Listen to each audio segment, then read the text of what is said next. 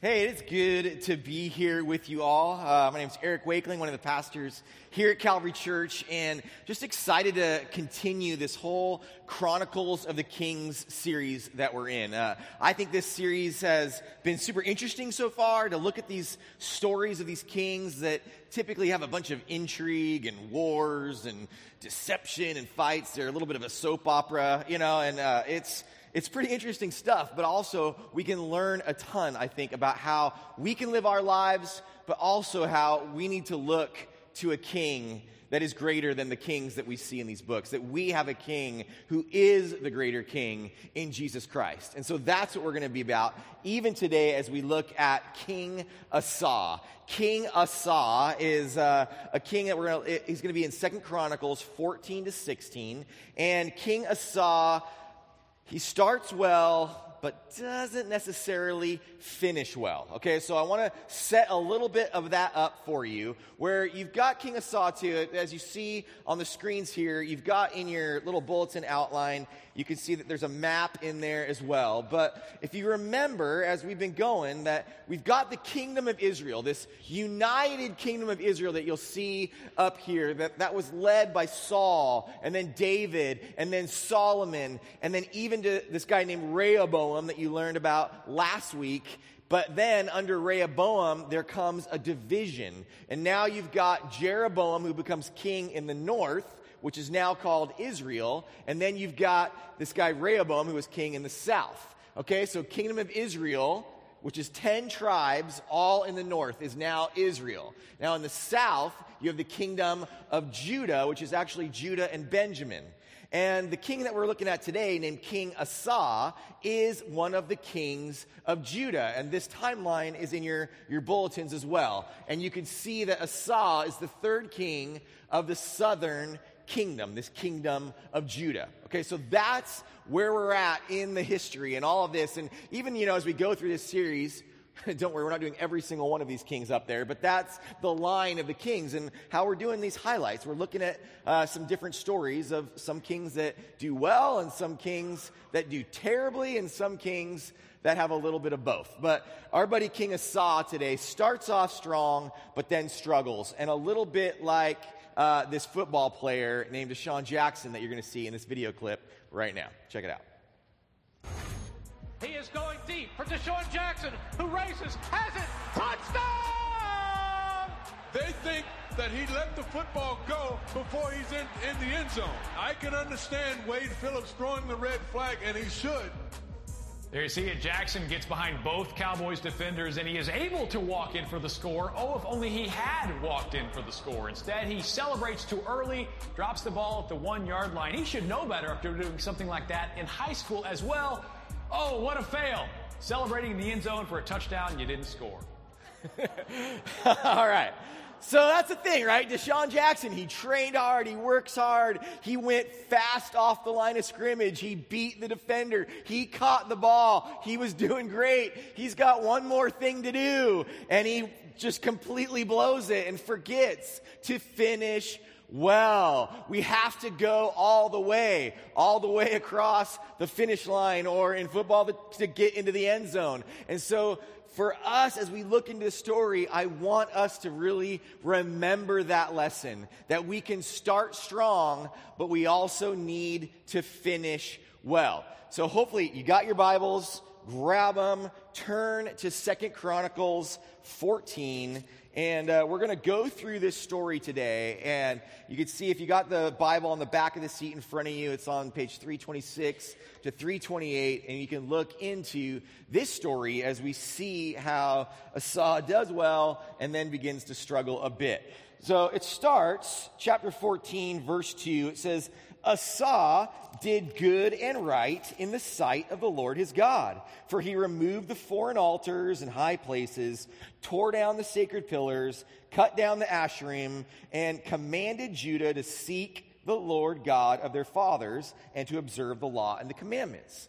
So he starts off good, and we saw how last week, and we're going to see in a lot of these stories about how different kings, and even back in the period of the Judges, where the people of Israel would begin to follow the gods of the nations that surrounded them, these false gods, and they'd have these high places, they were called, these altars up on these high places, and they'd have these asherim, or these poles that were a way of kind of an altar to worship this false god named Asherah, okay? So they have a tendency to do that. But, and God says, no, don't do that. God says get rid of them, and Asa is doing a good job. So he does. He gets rid of them. And so we're feeling good here. It says then next that he fortifies the cities. He strengthens the kingdom of Judah to be strong against their enemies. You've got some good leadership here. And then an enemy comes. And it is an enemy from the south led by a guy named Zerah the Ethiopian. And this army comes against them. And it says here that Asa has 300,000 from Judah and 280,000 from Benjamin. So they have 580,000 soldiers. But they are going up against an army, it says, of 1 million men and 300 chariots. Now that's kind of like, it's kind of like tanks back then, right? To have the 300 chariots. It's bringing in the heavy armored cavalry, actually, okay? And so you've got that sort of advantage with those 300 tanks and 1 million people against 580,000. So the odds are stacked against them. So we see, what do they do? What do they decide to do about it? What sort of plan do they make? Do they go and get help from some other countries? What do they do? And we see in verse 11, it says, then Asa called to the Lord his God and said, Lord, there is no one besides you to help in the battle between the powerful and those who have no strength. So help us, O Lord our God, for we trust in you, and in your name have come against this multitude. O Lord, you are our God. Let not man prevail against you. And it goes on to say that so then the Lord routs the Ethiopians, that they have great victory over this army, and the people of God can celebrate. This kingdom of Judah can celebrate, and they take away a bunch of plunder, and they have this victory because they relied on God. They relied on God, and God has come through for them. And the thing I think that we can learn, and through a lot of these stories, okay, is I want us to be aware of what we're doing as we learn in these stories, okay? Because the easiest thing, and it's not necessarily a bad thing, but the easiest thing for us to do is to say, okay, Asa relied on God, it went well, therefore I rely on God, things will go well. Right? Like that's sort of like the easiest parallel for us to draw. And Dave's taught this, I think, awesome lesson for me that it says that there are temporary practices but timeless principles. Okay, so that we can learn from certain things in the Old Testament that, okay, that might not be exactly how we do it later, but we learn that timeless principle for how we can live our lives. So that reliance on God is our timely principle here, okay? Now, we also don't want to necessarily follow everything that these kings do. Definitely not. But we also want to see how these kings show us the need for a greater king. That we cannot just rely upon the kings of this world. That we cannot just trust in the ways of this world. But that we have to look to a greater king, and we have one provided by the Lord, who is God himself, Jesus Christ. That Jesus shows us that in the flesh, tangible example of what that greater king looks like, that we can rely on Jesus. And now some of Jesus' words himself were this. He says, if God so clothes the grass in the field, which is alive today and tomorrow is thrown into the furnace, how much more will he clothe you, you men of little faith? That God cares about you. He says God cares about grass, right? Grass in the field. God even cares about the grass. So how much more does the God of the universe care about you, you who are created in his image, you who he loves so deeply? God cares about you. And he says, I will take care of you. Rely on me. Trust in me. I have what it takes. But the beautiful thing is that we know that we can rely on Jesus, and Jesus comes through. He is the king that fulfills it all, right? So we trust in him. He cares about us. We care for him. We don't rely on our earthly kings, but we also don't rely on our works, right? We don't rely on ourselves to be good enough to save us and all of that. So we can rely on God, and he cares for us. And then our story continues to see how Asa does not just rely on God, he seeks God. And so that takes us into chapter 15. And what happens is they have this great victory, and then a prophet comes. All right, this prophet is named Azariah. And Azariah comes, and he says this. This is verse 2 of 15. He says, "Listen to me, Asa, and all Judah and Benjamin. The Lord is with you when you are with him. And if you seek him, he will let you find him. But if you forsake him, he will forsake you." And he goes on to share some warnings about that with them.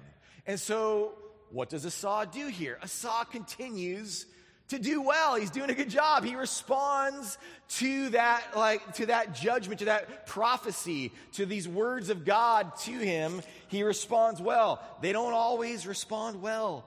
He doesn't always respond well. Okay? So we're going to see this here. It says, verse 8, when he hears these words that the prophet spoke, he took courage, and he removed the abominable idols from all the land of Judah and Benjamin. So I don't know if there was more left that he hadn't got rid of yet or exactly what was happening there, but he gets rid of these altars even more. He restores the altar of the Lord. He even assembles all of the people of Judah and Benjamin. He gets them all together in Jerusalem, and they make these sacrifices. If you see in verse 11, they sacrifice 700 oxen and 7,000 sheep. And it says they entered into the covenant to seek the Lord God of their fathers with all their heart and soul.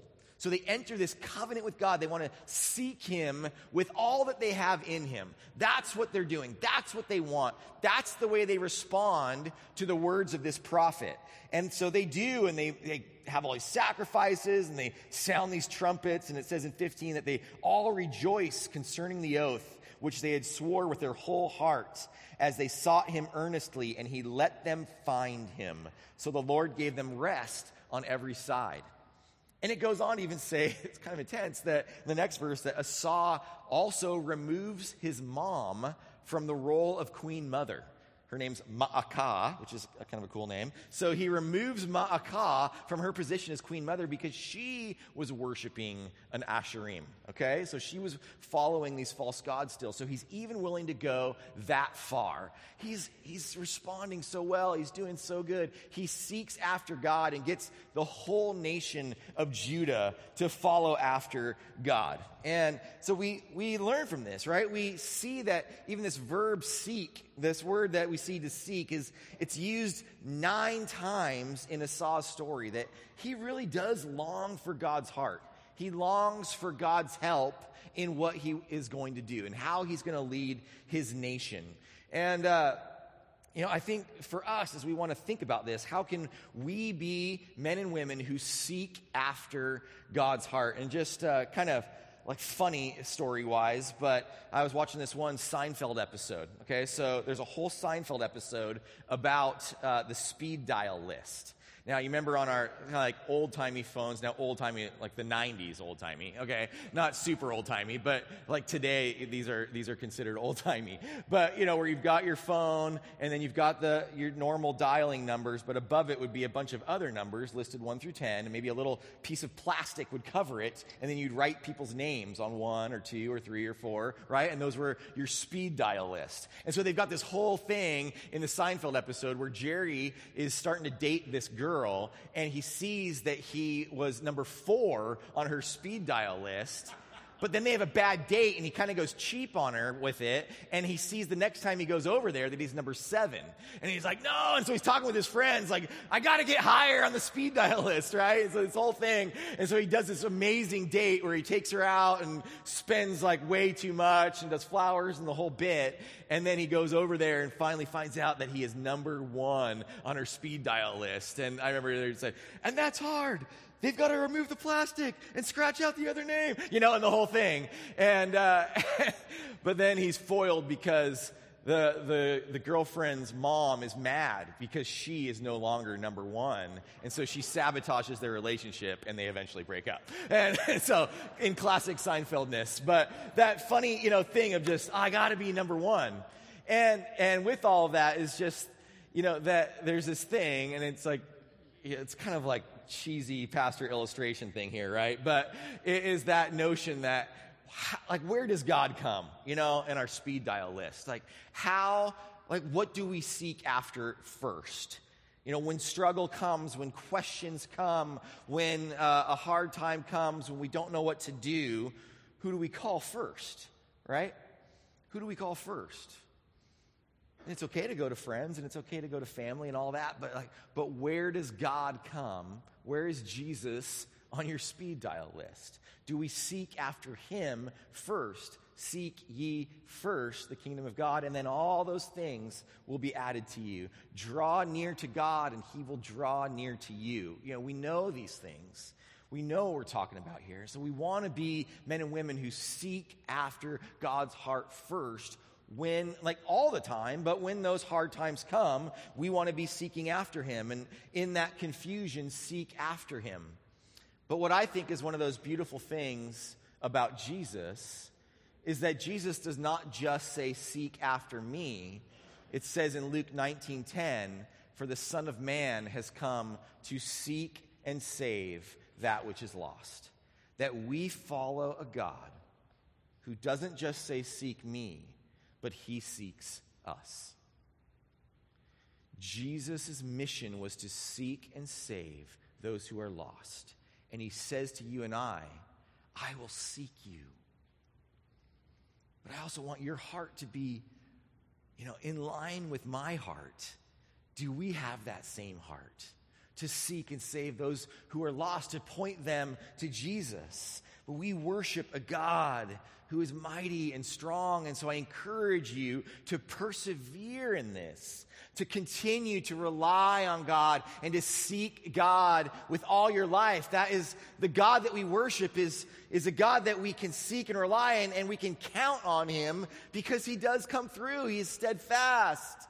And so I want to encourage those of you, first of all, those of you if you are younger. And I'm just letting you all self-identify here, okay? If you are younger, I want to encourage you to seek and rely on God. Resolve that your life will be, as your life goes, that you will first seek Jesus. When you are confused, when you encounter struggle, when you don't know what to do in this life, when you doubt, whatever it might be, seek Jesus first. Resolve for that. And I want to say to you, if you are older, self-identify again. And I will say, I'm placing myself there, actually. So if that helps, to self-identify for you. I'm saying here, if you identify as older, be reminded to not let this go as your life continues. Resolve to finish well as you seek and rely on Jesus in the later years of your life. That you will not forget what God has done. That you will be reminded of what he wants to continue to do in your life. There's this quote that's like, there's no unemployment or retirement in the kingdom of God. We're all in. We're always in. We never stop serving Jesus. So be resolved to continue to seek him and rely on him, because tragically, our buddy Asa does not. Okay, Asa begins to bypass God, and we'll look here at chapter 16. Okay, so grab your Bibles again. You can see here in verse 1, it says, in the 36th year of Asa's reign, Baasha, king of Israel, came up against Judah and fortified Ramah, and so he basically goes to fight against them. Now you see on the map here, and the map in your bulletins, you've got now the kingdom of Israel in the north is attacking the kingdom of Judah in the south. What once were, one nation are now divided, and you have conflict between them. And so that's what's happening here. And now what we get to see is, so what does Asa do in this case? Does he again just cry out, Lord, you are our Lord. There is no one that can save us except you. No, he doesn't do that. At this point, he goes to the king of Aram, and he gives him a bunch of money, and he makes a treaty with the king of Aram and says, help us defeat Baasha, king of Israel. And it starts to work, and it is going well, but then verse 7, it says, at that time, Hanani the seer, so another prophet, comes to Asa, king of Judah, and says this, because you have relied on the king of Aram and have not relied on the Lord your God, therefore the army of the king of Aram has escaped out of your hand. You will no longer get their help.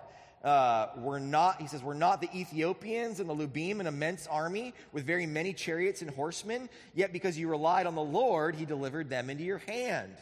For the eyes of the Lord move to and fro throughout the earth, that he may strongly support those whose heart is completely his. You have acted foolishly. Indeed, from now on, you will surely have wars. So he gets this pretty strong rebuke, right? He gets this strong rebuke, and so what does he do? I'm sure, last time he listened to the prophet, and he began to obey, and he did well. Unfortunately, not this time. So again, he's bypassing, and so we see Asa, it says he gets enraged at the seer and puts him in prison. So Asa does not like being told what to do, and I think a lot of us don't like being told what to do either, right? And so we respond in that way pretty easily.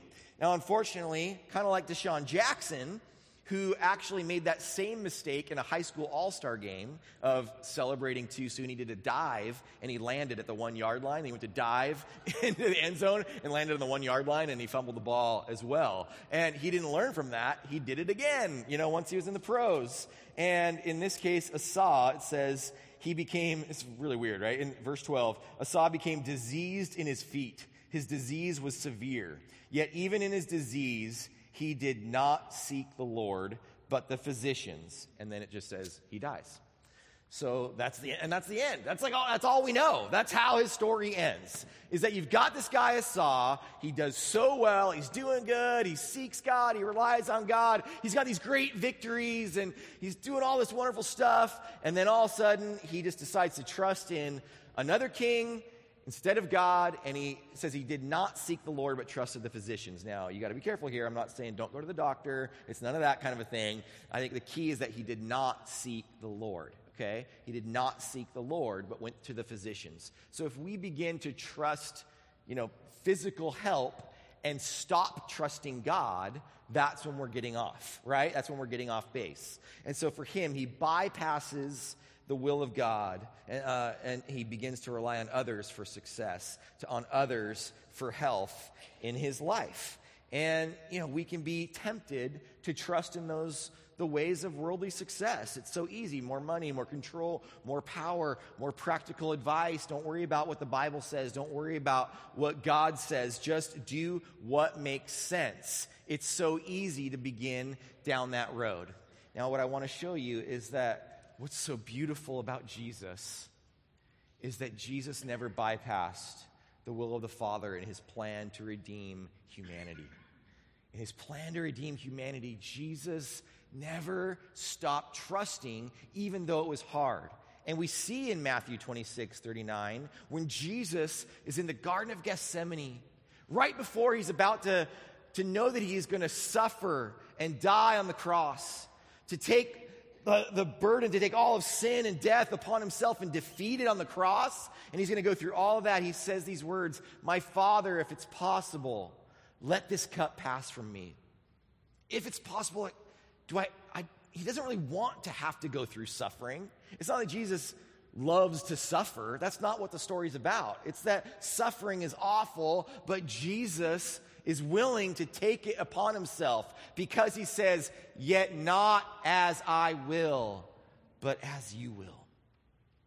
And so let those be the words that we trust in Jesus and a God who says he submits to the Father's will, and he shows us how we can submit to the will of God in our lives. But we also trust that the work has been done by him, that he has paid that price to redeem humanity from that sin. And so we trust in him. But again, we recognize that trusting in him in those moments is extremely, extremely difficult. Okay? We get that, right? We get that it's hard to remember. And so that's why we have some rhythms of our spiritual life. We have rhythms like communion. We take communion regularly because we forget easily.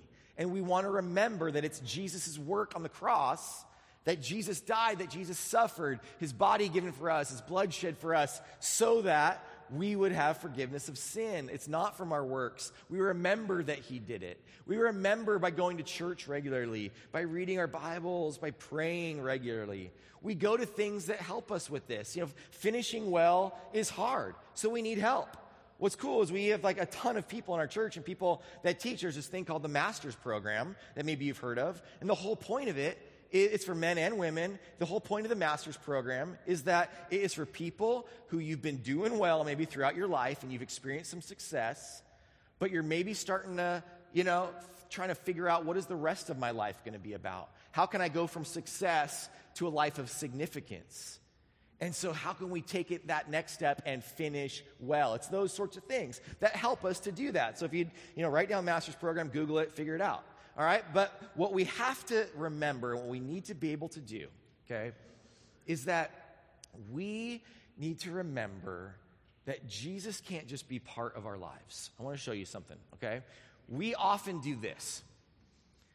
We have our life, and we've got the segments of our life, and we got work and school or ministry, like we go to church and we do stuff here. Jesus is part of it, family, friends, exercise, entertainment, all that. And we're like, yeah, Jesus has become part of my life, right?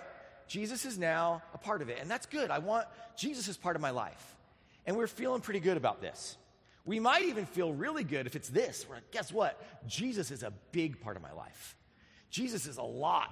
I also have work and school and all of these other things. There's a problem with this illustration, even though it might look good, okay? The problem is this, is that Jesus must be the center of our life, not just the most important part of our life. And here is what I want you to see. I want you to see a picture where we have all of our life, but Jesus is at the center of that. But the thing is that Jesus is also permeating and part of all of the other parts of our lives. Because so often we can say, I've got Jesus. Jesus, I want you in my life, but guess what? I'm going to work now. And hey, Jesus, can you stay in your wedge over there on the pie of my life? I'm going to work now, and I'm going to do the work thing over here. And I don't need you right now, so just stay over there. I need to rely on you. I'll come back to your little pie. I will rely on seek you over here. But I'm hanging out with my friends right now, and my friends, we kind of want to do some other stuff other than the Jesus-y stuff, right? And so that's what we do. Instead of having Jesus be center and permeating our entertainment and our exercise and our friends and our family. That's why you should go to CalFit, so you can have Jesus-y exercise, okay? And work and school and all that.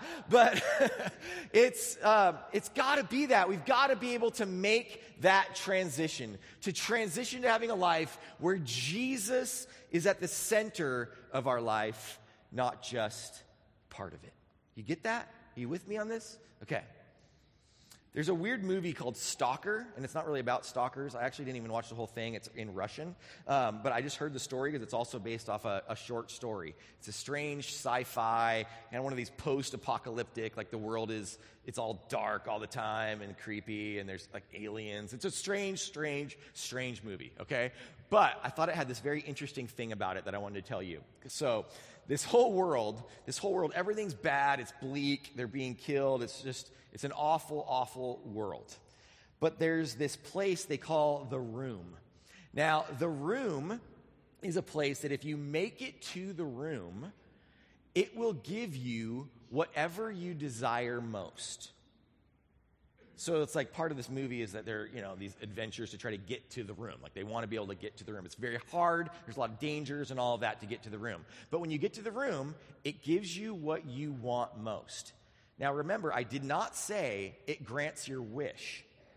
It gives you what in your heart you desire most. So some of the twists and turns when you start to think about that are, you've got a very dark world, a lot of things happening. You've got people that enter into the room, that want revenge. The thing they want most is revenge. And so it grants the desire of their heart, and someone is killed in the world. It's still a dark, bleak world that's awful.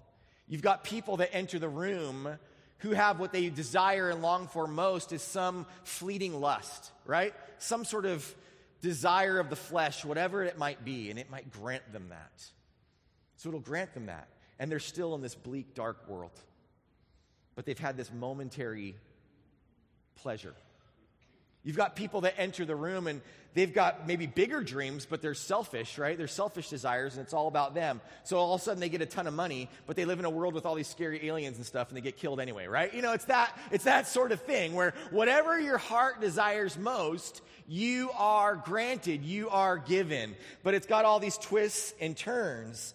And so I want us to think about this. Like if the room existed and we were living in that world, what would happen? What would happen when you go into the room? What would be that desire of your heart that would be granted to you that you desire most? Is it some revengeful thing? Is it a fleeting lust? Is it a greedy desire? What do you desire most?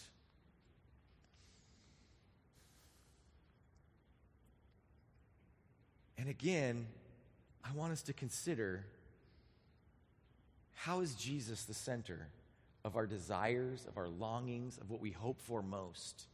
Would Jesus have anything to do with that desire? Would Jesus enter that picture? Would even Jesus's desire, right, his will, that he came to seek and save the lost, that he came to make the Father known, that people would be reconciled to the Father? Like could our desires align with those desires, that we would see this incredible shift happen in the world when the desires of our heart are granted? And so I want us to begin to think through some of that thing, to seek him to transform your deepest desires to be more like Christ, to be more like what the desires of Christ would be. And so just as we close, that we recognize that Jesus is the King. Jesus is the King that can be relied upon, who seeks us, who never bypasses the will of God, the will of the Father. And so I challenge you to rely on God, to seek God, and to not bypass God, to finish well. And the way that we finish well is to fix our eyes on Jesus. That if this whole thing is a race, right? And the New Testament refers to that we are running a race. And if the point of running a race is to cross the finish line, we need to know what the finish line is. And so men and women, I say Jesus is the finish line. Seek Jesus. Keep your eyes fixed on Jesus and cross the finish line. Finish well, but align the desires of your heart to be with those of Christ. And so we're going to head into this time of worship now. And I encourage you, on your bulletins, in this little part, there's a part that says response on the bottom. And it says this: I want you to think through this either now or sometime later today as we sing these songs to you now, to take a moment to write down on the outline what you want the most in life. What do you want most? That deep desire. And then consider and reflect on how you spend your time, money, and attention. And if those reflect on what you say you desire most. And then pray and reflect on how Jesus can grow into becoming what you want the most in this world, both in desire and in practice of what you actually do. Let's pray. Heavenly Father, we come before you. Lord, thank you so much that you are the rock, that you are steadfast, that you can be trusted in, relied upon, sought after, and you will be there, God. Lord, you are always good. Lord, you are always faithful. And so, Lord, we want to be more like you. God, may you transform us to be men and women whose hearts are after your heart, God. We pray these things in Jesus' name. Amen.